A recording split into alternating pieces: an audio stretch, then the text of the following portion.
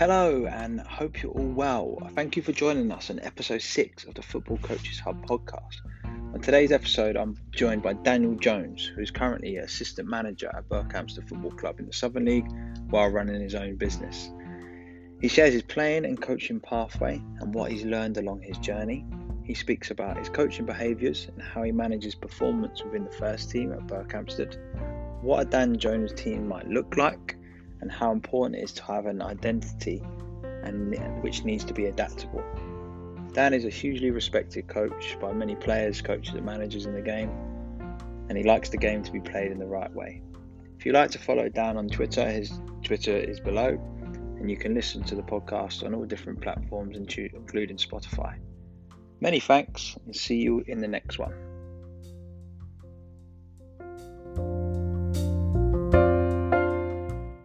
Well, thank you for joining us, Stan. Really appreciate your time. Yeah, no worries. Thanks for having us on.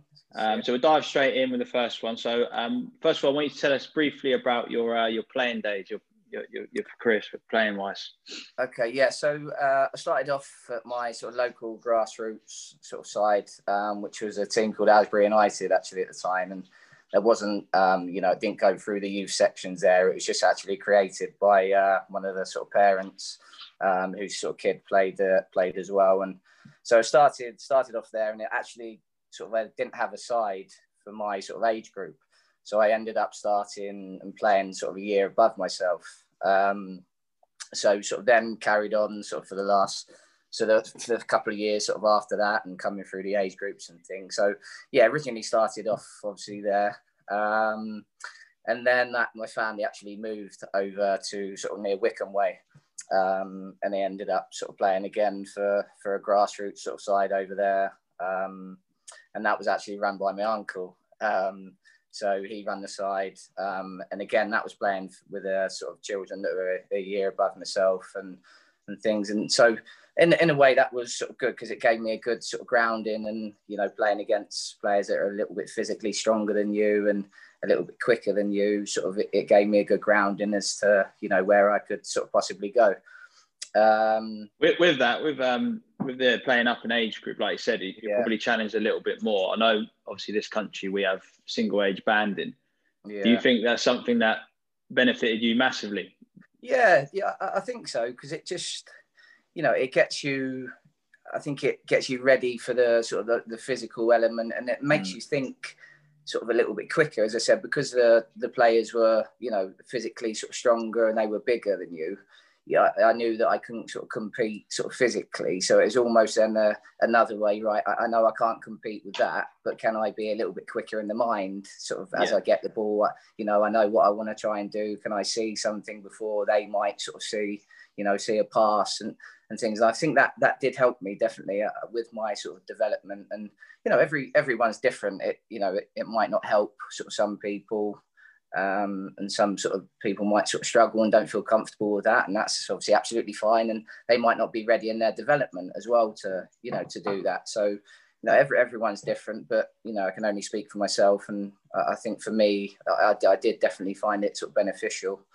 Really valid point. Really good, mate. And then after that you obviously so playing for the local grassroots side, it was actually Penn and Tiders at the time, which obviously having played against you when we were younger and things. And so I a scout actually came to watch one of our games, just as a QPR scout.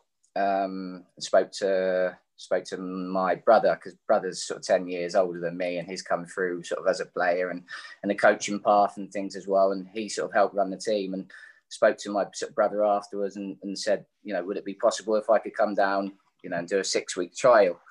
So I did that. It went really well. But at the same time, I had a phone call from Reading.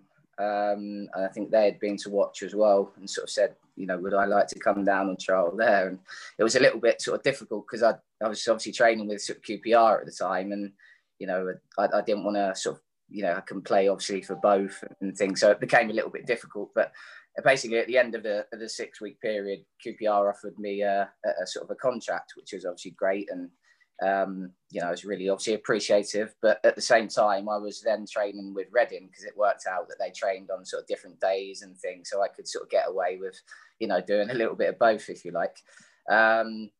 So I went on trial at Reading at the sort of same time. And I was honest and said to sort of QPR, look, I've had another scout sort of come to watch and has asked if, I can go training there as well. And as it sort of happened, I ended up signing for Reading actually in the end, and that was I think it was the under 12 season. So started sort of in the academy at Reading, came sort of through the age groups and things, and so started. That's sort of how the academy bit started. And with the so you had obviously the choice between the two. What was so appealing about the environment at Reading? I think it was the facilities. It wasn't that long that the Medeski, where sort of Reading still are now, that would that had just been sort of built, I think, and then they had the dome at the ground. Yeah. They were just buying, I think, a new training ground at the time, and I just got the feel that it felt sort of right for me. I had a great time at sort of QPR, and the sort of lads and that there were brilliant. It was nothing sort of against nothing against them at all, but it was just the fact of the, I guess I got pulled in with the facilities and things like that. I thought, it might be a good chance to sort of progress here. So, that was the reason behind it. Good stuff. So, came through the sort of age group then, just to give sort of people a little bit of an insight, and sort of young players that might be sort of listening as well. So it got to the under 14 sort of season, obviously coming through, done the 12s, done the 13s. And we used to have sort of regular about 6 to 8 week sort of meetings where sort of parents and things would go in with you, and they'd discuss, sort of how you're doing and what they think you're doing well, what you think you sort of can improve on. And one of the things they said to me is they didn't feel as though my athleticism was quite there. I was just very good sort of technically and on the ball, and things were fine, but that sort of athleticism of the way the sort of the game was going then, it's progressed even more now. But I was playing fullback, I was playing left back at the time, and they sort of said to me, it's, you've got to be able to get up and down. And I could run all day sort of long, but it was just that sharpness of getting somewhere sort of quickly, that 5 sort of 10 yard burst. So they sort of said to me, look, we feel as though you need to work on your speed. And at the time I thought, well, it's one of those things, you've either got it or you haven't. But they sort of gave me a training program and a speed program to work on.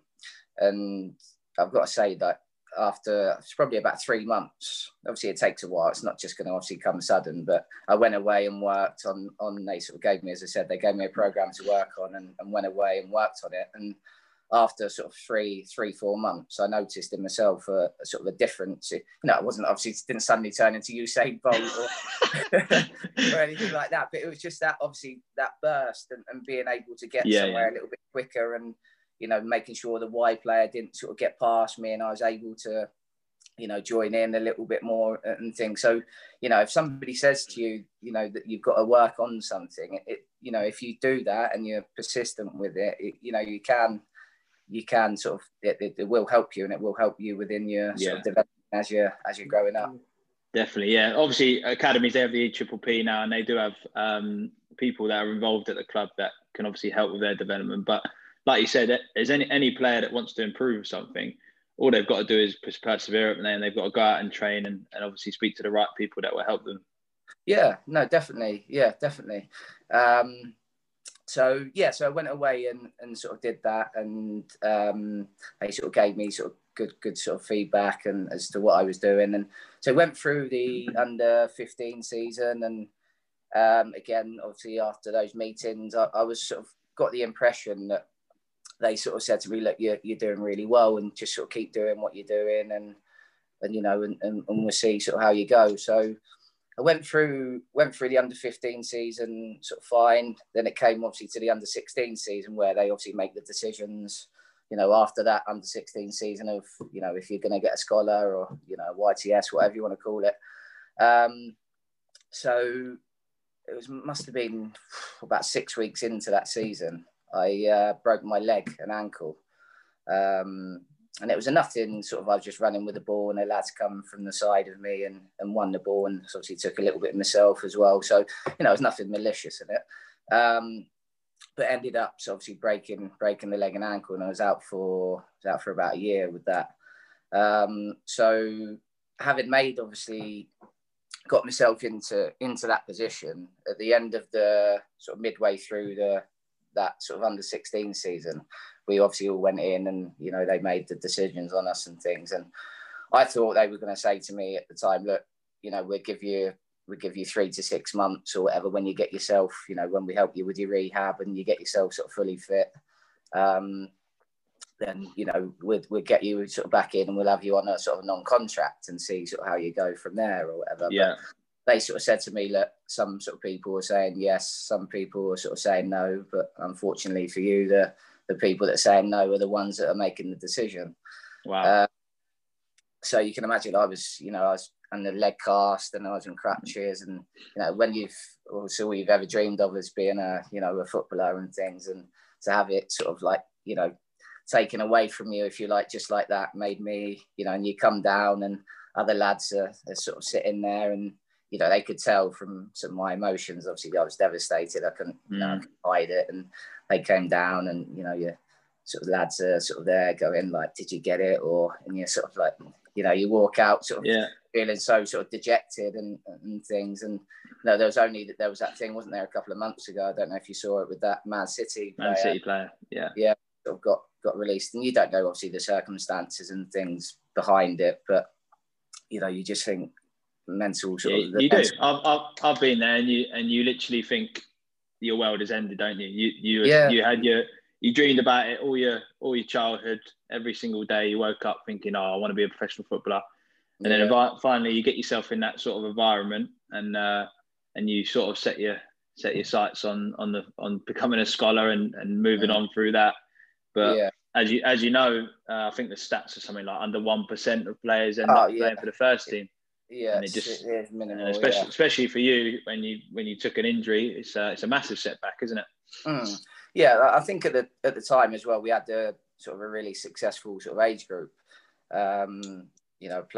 Played with sort of lads that have gone on to make sort of real good careers in the game, and I think it was at the time. It's not now. I think now the under 23 program and things have become available, but at the time, I think for my age group, it was the most successful in the sort of club's history for lads sort of coming through. So whereas it might have only been sort of one or two, sort of if that, for an age group, sometimes there was about 6 or 7 lads that sort of made it from my age group, which is quite obviously unusual, isn't it? But as I said, now the under 23 sort of programs sort of there, I don't think that's necessarily the sort of case now, but at the time, so that I guess that made sort of me feel even sort of worse, if you like, because I was one of the ones that sort of didn't, and the majority sort of did. So that was hard to take, but at the same time, it builds you for the future and things like that.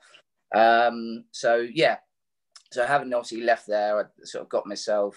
I was going back to Reading sort of once a week doing my rehab and things like that, and then got myself back fit, and I went on trial at a couple of sort of different clubs and then trial at Wickham, and it was difficult because I hadn't played a game.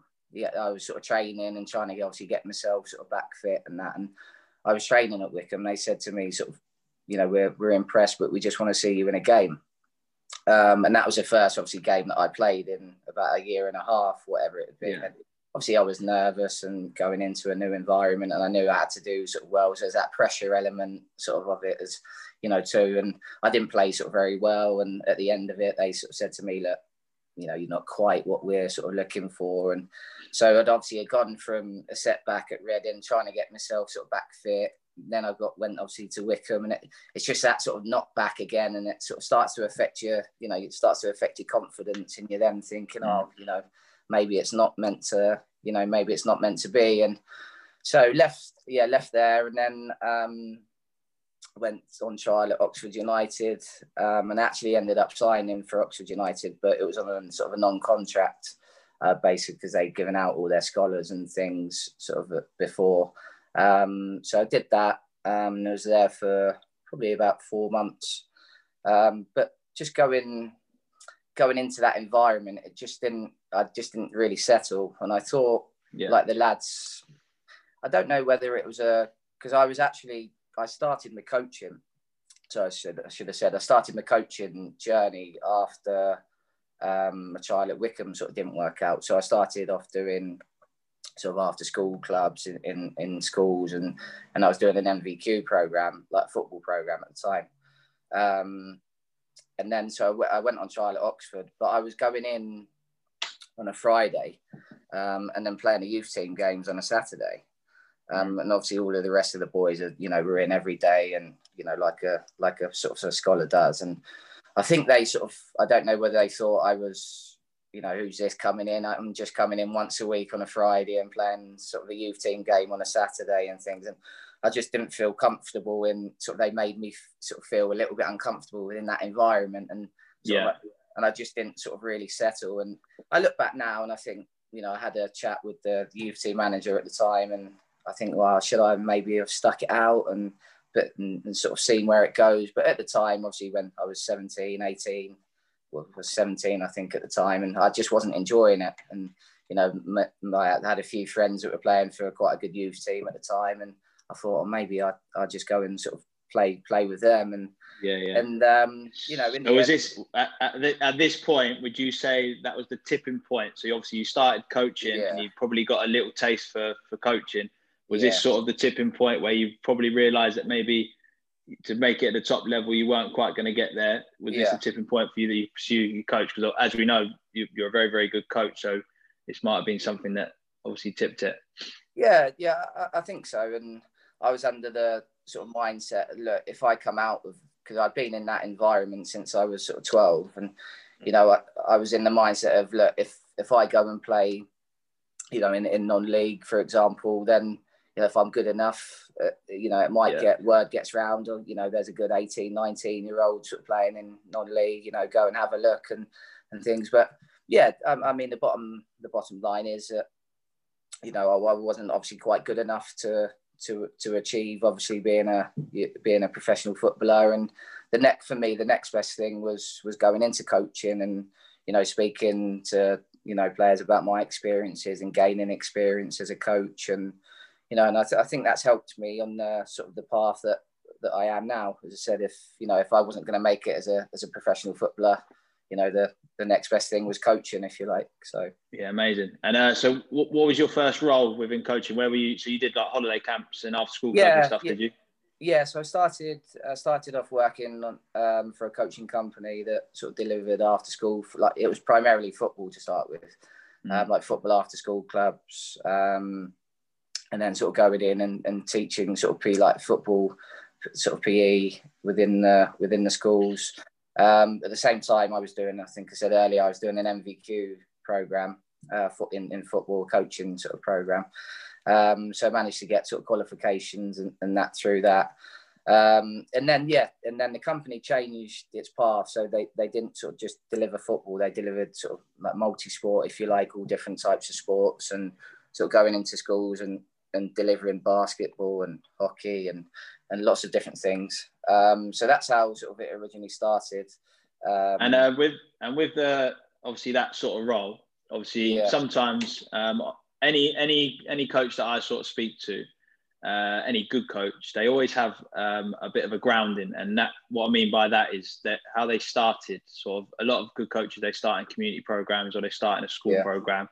And how much did it lay the foundations for you? So obviously sometimes you'd probably walk into a school and you'd sort of have a 20 by 20 school hall with about 30 kids and 2 football. So you, how did that start? Yeah, no, definitely. I think when you look back and also it's not just sort of the children, even sort of the adults obviously work at sort of different levels and have got different sort of abilities and things. And I think the thing that stuck out for me to start off with as a coach is the difference with the abilities and things, and making, obviously in PE lessons and for the children and that, you obviously want to make it as fun as you can. but it's at the same time of pushing those sort of children on that are a little bit more capable, and those children that might sort of be struggling a little bit. It's a kind of art, if you like, because you're thinking, well, little Tommy, who's doing really well, isn't now really enjoying it because he's getting bored, because he's comfortable doing the task that you might have set him. But the other sort of little child isn't sort of progressing as well as that. So, then it's an art of making it sort of fun, but progressing the children at the same time. Just for an example for any coaches watching. So let's say you've got, we call him Johnny, little Johnny, who is striving in the lesson. And let's say we're doing just a dribbling session in PE. What would you do to push him on? I think, it might just be if everybody's lucky enough to have a football each and things like that. It might just be something as simple. It doesn't. Sometimes you can overcomplicate things, and it doesn't have to, be anything absolutely amazing. It might just be, if he's using his right foot all of the time, and he's comfortable doing that. It might be right now. Can you try and use your left foot? Can you use different parts of your different parts of your foot? Can you use the sole of your foot? Can you use the inside? Can you use the outside? And so you're constantly setting him challenges. So he's sort of thinking, no, I'm not getting bored. And as well as, he might be doing something different to everybody else, and the other children might be thinking, well, he's doing something completely different to what I'm doing. But as long as everybody's being challenged and they're having fun, and you can progress it or regress it sort of whenever you can, then I think that's an important skill to have, I think. Good answer. Good, mate. And then after that, so you obviously that gave you your grounding, and then what happened after that? So after that, continued sort of delivering lessons in schools and things, and there was a program actually at Oxford City that was a football program. And actually, I think my brother was involved in the first team. I don't think he was manager at that time. I think he was assistant manager, but he was sort of he was helping with a college program there. And at the time, there was about 6 or 7 lads at Oxford City that were full time. I don't know if you can remember. They had that Spanish. That's the futsal players, and that's it. They had sort of quite a lot of those lads come over, and they were sort of training every day, and they were training with the sort of youth team sort of boys, if you like, that were there. So I started sort of helping out with that, and that was a good experience because, at the time, I think I was only 20, 22, 23, and being in that environment with sort of lads that were in the conference or the National North, I think it was at the time. And, building my sort of confidence and coaching sort of lads who had sort of the ability, obviously, to play at that level was really important for me, I think, in my sort of progress as a coach, and sort of trying.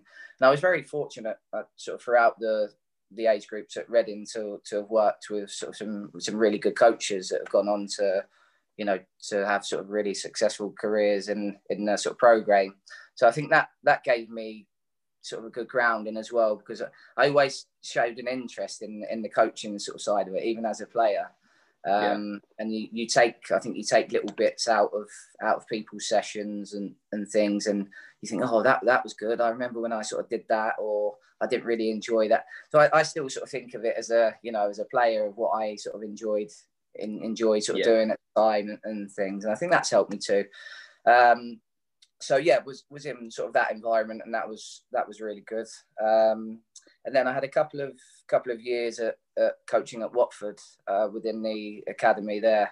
I was assisting another coach, and that I started off with the under-13s there, and then I was assistant coach of the under-15s.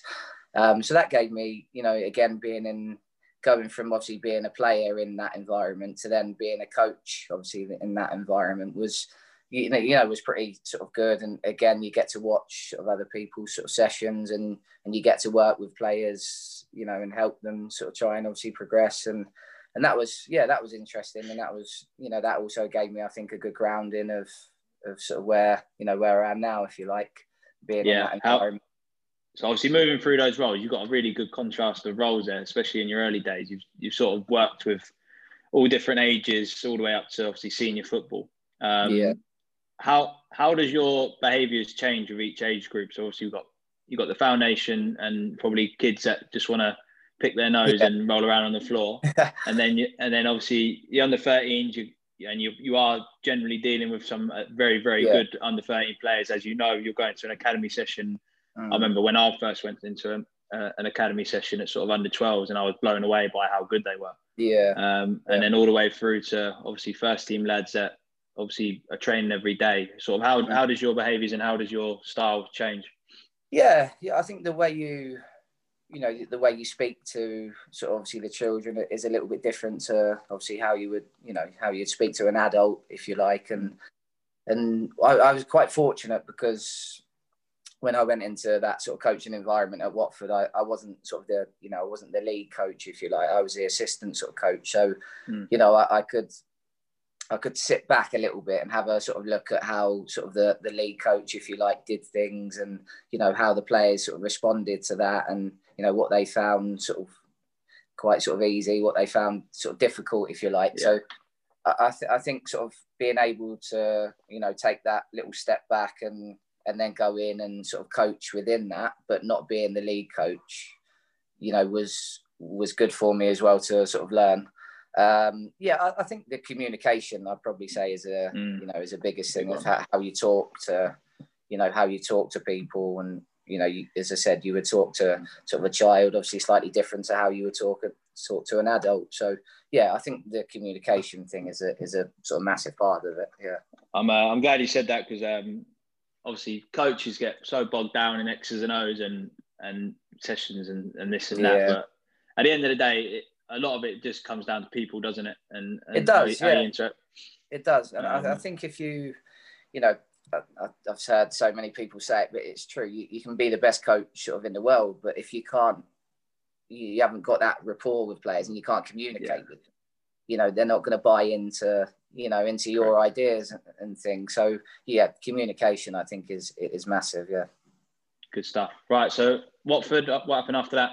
Yeah. So, unfortunately I left Watford because it just didn't fit in with what I was sort of doing at the time. Obviously Watford wasn't a full-time job. It was obviously part-time. And I had my full-time, obviously, job on the side. And I was sort of basically leaving work early to get over to Watford because they were training sort of early, because I had to, basically some of the kids went to school there. It was a Harefield Academy. And some of the kids, basically the idea was the kids that were doing really well basically went to the school and things like that. So they basically trained quite early. So I was having to leave work early to get over to training. So, and I just couldn't do it in the end. It just became sort of a little bit too much. So I came out of that environment, which was a little bit of a shame, because obviously being in that environment, you're only going to obviously grow as a coach and learn different things, but I had to come out of that. And then set up my own coaching company a few years after that, going into schools, delivering sort of PE programs and delivering football programs and things. And that's been good. Obviously, it's been a challenge, obviously setting up my own sort of company and things, but I've enjoyed doing that. That sort of coaching side of it. But I was obviously playing still at the time. I just signed for playing for Berkhamsted, who obviously I'm still with now as assistant manager. So I was playing and got to about 28, 29. I just had so many injuries, and it was sort of one thing after another. And I ended up having sort of a knee problem, and I knew that, something wasn't sort of quite right. And I knew that I'd got to, obviously I was 27, 28, 29. I wasn't obviously going to make it as a professional or anything now. So, and then the coach or the manager, at the time, sort of said to me, look, would you be interested in doing a little sort of bit of coaching and putting on sessions and things for us? And obviously having gained experiences throughout the years, I felt sort of pretty confident sort of taking sessions and things. But I say the biggest thing for me was, obviously I'd gone from then being a player to then obviously being a coach. And it was almost like, well, I was a little bit worried. Maybe worried's not sort of quite the right word, but maybe a little bit curious as to, as I said, I've gone from being a coach to a player, to a coach. How are the lads sort of going to respond to me? But I think once you show sort of your knowledge, and you hopefully sort of know what you're talking about, and you can put on sort of good sessions and things. I think that you gain the sort of players' respect from doing that. Especially at Berkhamsted, you had a real good environment, didn't you? You had two good managers, and the players were obviously all on the same page. So I suppose that helped, didn't it?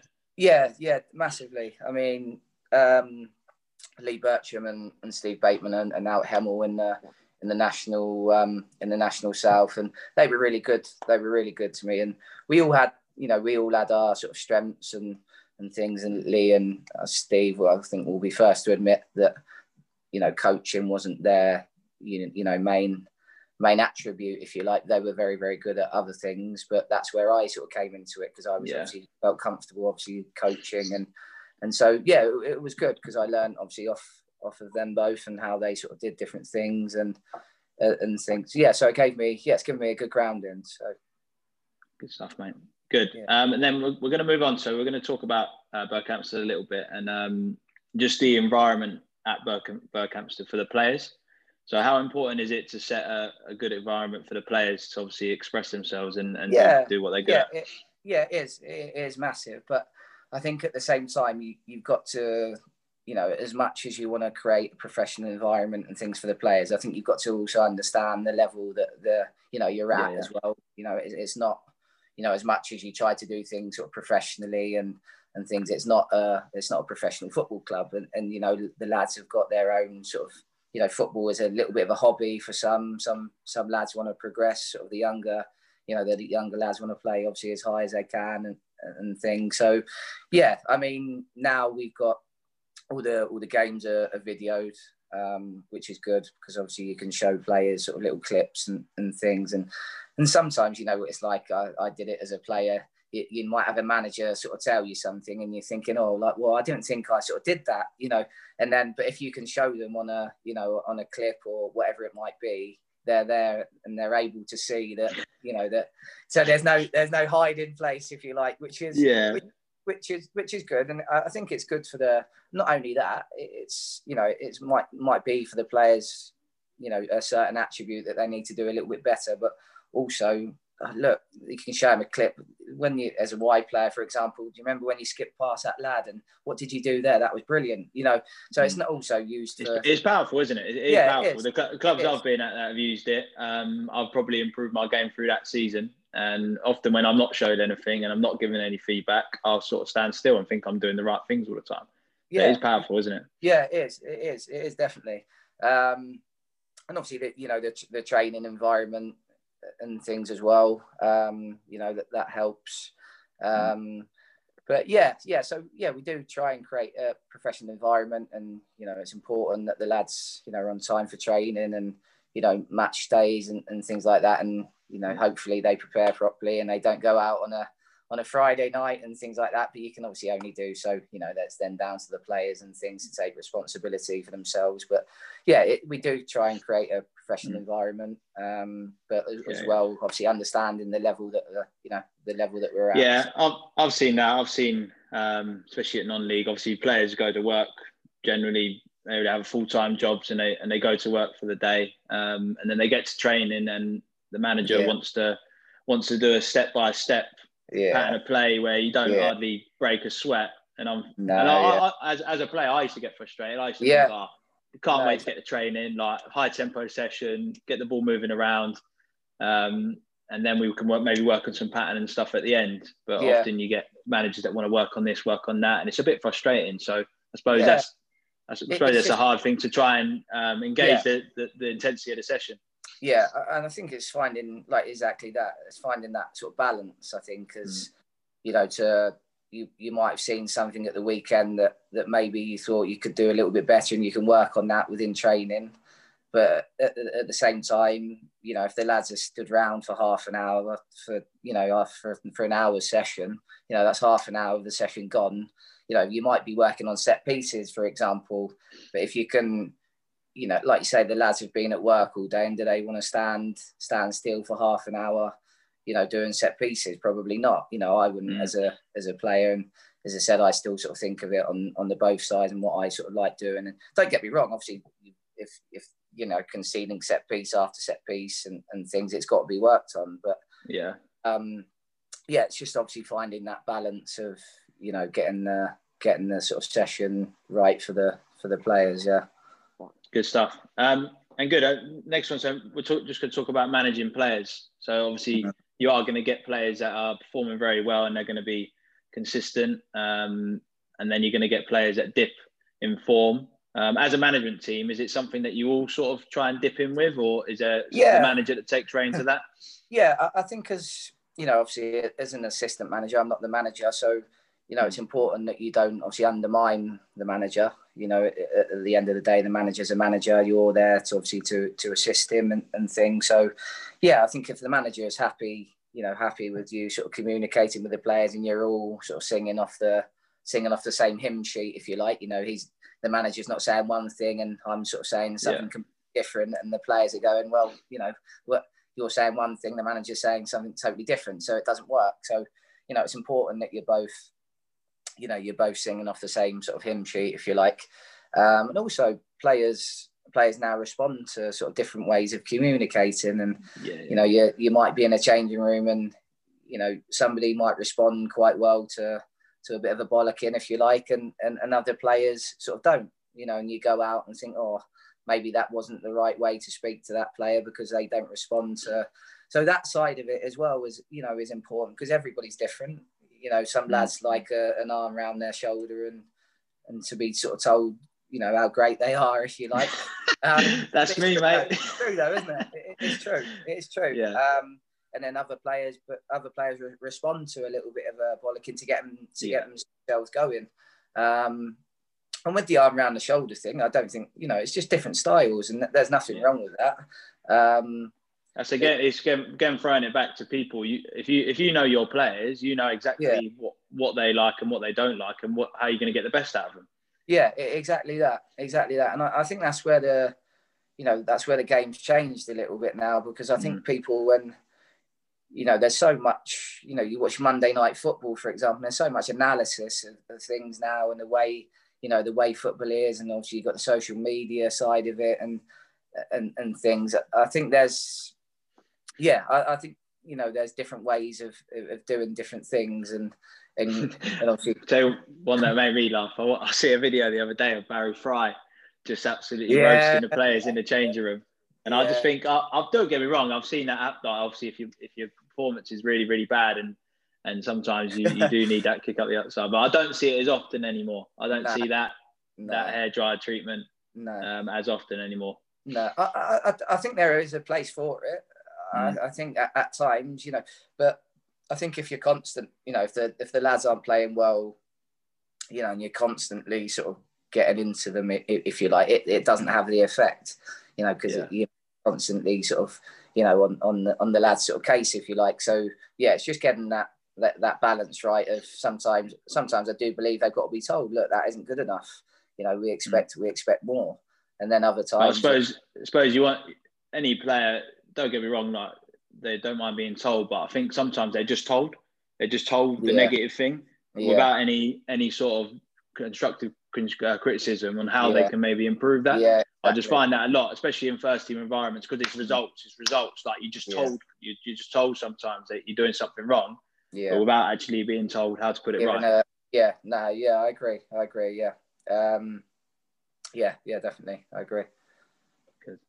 Right. Well done. So we'll go on to the last few, mate. So I want you to tell me a coach that you admire or have been inspired by. Now, obviously, I know you had a good mentor, if you like, in your brother. So that might be someone. But if you can just tell me, brother, definitely. Obviously, as I said earlier, there's a 10-year sort of age gap, sort of between us, and he's had sort of good grounding as a, he was a young footballer at Watford, came through sort of the age groups, and it was a YTSA, didn't get a professional contract, and he'd gone on a similar sort of path, sort of to me, if you like. He then went into coaching and has managed at a sort of a good level and been within sort of a different academy environments. I think he was academy manager at Stevenage for a little bit, and then he went to Watford and done the 12s to 16s and was at Yeovil, was first team coach and things for a little bit. So yeah, definitely, I would say I would say some of my sort of coaching methods now are things that I've seen sort of definitely from my brother as well. I think another one from sort of going back to the Reading days was probably Brendan Rodgers as well. From obviously everybody knows obviously the Leicester manager, and at the time when I was he academy manager? Was he? Reading? No, he wasn't. No? I think he was academy manager a couple of years after I'd left. Right. So academy manager at the time was a chap called Nicky Hammond, and I think he went on to work at West Brom and things as well for a little bit. But yeah, so Brendan at the time, I think he was under 18s manager, and I never forget. I was at the ground, and I think I was under 13s, under 14s at the time, and I think a couple of the sort of the managers were in a room, and I went in there for something. I can't remember what it was, but I always remember thinking I sort of went in and he knew my name straight away. And that just little things, just little things like that. He was the under 18 sort of manager. And, I was only in the under 13s, under 14s, but he knew who I was and, where I played, knew my name. And for me, that made me sort of, feel really $1 million. Like, and yeah. And that's sort of something that sort of stuck with me. And, he spent that time getting to know sort of people, and he wasn't just worried about what he was doing with his group that he had. He was sort of wanted to know everything about sort of individuals and people and things. So that was something that has always sort of stuck with me. And you're not the only one that I've said that about him, and it's no surprise now that I don't know if you saw James Maddison's interview after the game the other day. Everyone seems to speak so highly about him, and you can see on the pitch every player puts in a real shift for him, and that's probably exactly the reason you just mentioned about how good he is, obviously understanding people and remembering the finer details that people appreciate, and little things like that go a long way, don't they? And obviously getting players to want to play for you. Yeah, massively. And when obviously you see, you keep sort of chats on people to see sort of how they're doing and things. And I think obviously after he was academy manager at Reading, obviously for a little bit, and then I think he went away and went abroad and things and done some studying, and then he went over to Chelsea, I think, didn't he, with Mourinho and worked his way up to, I think he then went to reserve team manager at Chelsea, didn't he? And then got obviously a break at Watford and Swansea, and obviously at Liverpool and obviously Leicester now. And, you just think, from being in that environment that I saw him at Reading, you can only admire, now where he's, the level that he's got himself to. And definitely, I look up to, because I've obviously been lucky enough to be in that environment. I definitely look up to somebody like that. And I think, why wouldn't you, when somebody's got to obviously the level and that he has. Massive. Good. Right. What advice would you give any young coach wanting to pursue a sort of coaching? I think it's, just get yourself out there and get as much experience as you can, and go and watch games and, study. And as I said, just little things like, there's so much football on at the moment, and just watching as many games as you can, and going out and watching as many live sort of games as you can. And, some people, I've heard some people sort of say before, oh, that's busy, getting yourself. But sometimes, you've got to do that. And there's nothing wrong with that. And I think sometimes there's people that sort of say, oh, he's just sort of being a little bit busy. And it's almost like it sometimes can come across as a little bit of a jealousy sort of type thing. There's nothing wrong with, gaining experience and watching sort of people and getting yourself out there. And so, I think for me would, definitely be going out and gaining as much experience and learning from people, and also sort of studying the game.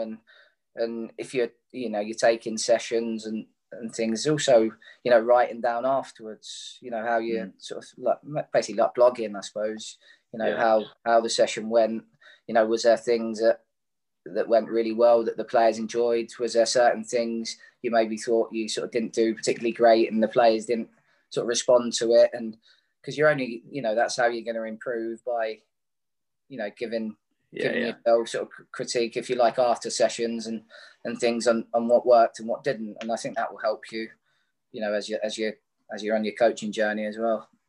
Brilliant. Excellent. So just for you now, what's your aspirations? Where's the next step for Dan?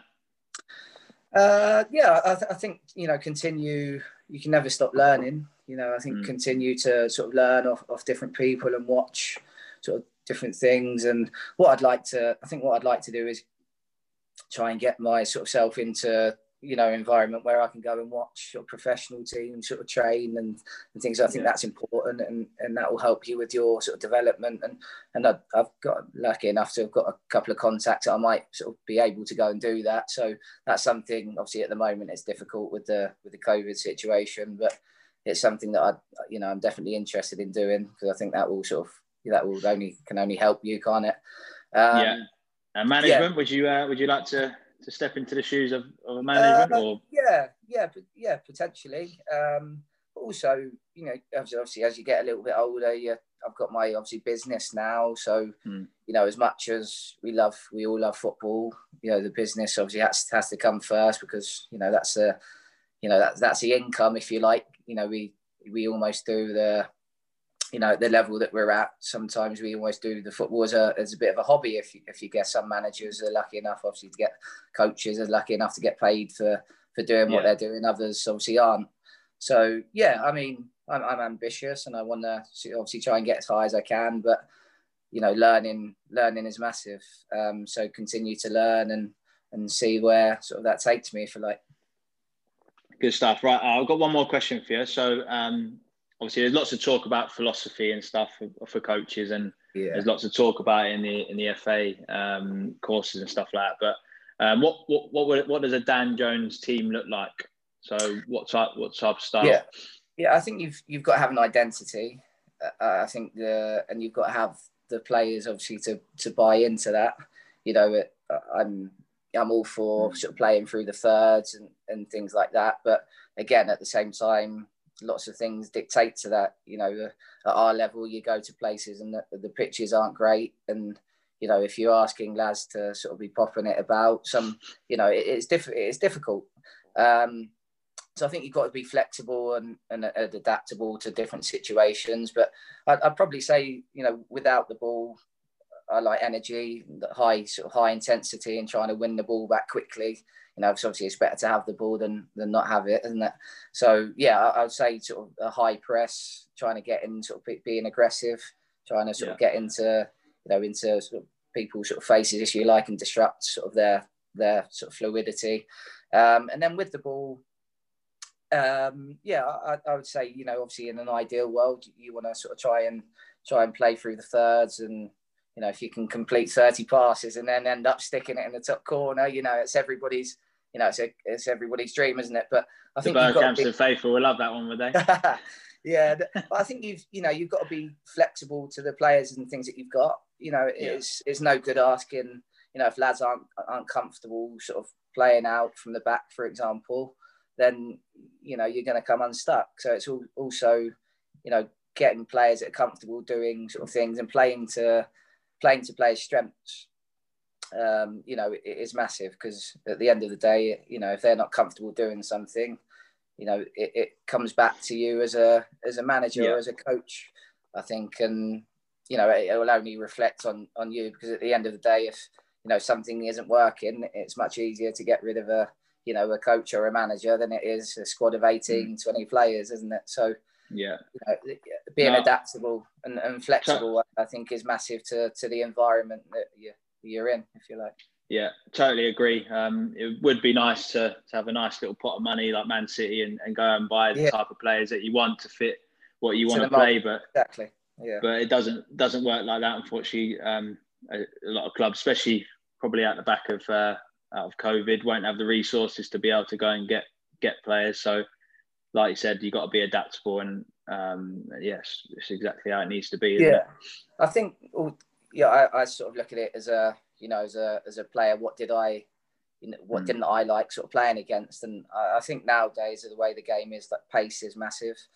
I think if you can, if you've got wide players and forwards that are quite dynamic and can get behind and stretch the game, and the pace it's hard to defend against. If somebody's quick and they can get past you if you're a fullback or a centre half. And so I think if you can have a little bit of a sort of a pace element to your team as well, I think that will help you. Obviously, there's lots of other elements around that, but pace is a big sort of attribute, I think, nowadays. Yeah, Dan, been a pleasure, mate. Thank you very much for joining us. You're welcome. I'm sure and obviously take care of yourself, and I'll speak to you soon. Yeah, I'll speak to you soon. Cheers, Ad. All the best, mate. Cheers, mate.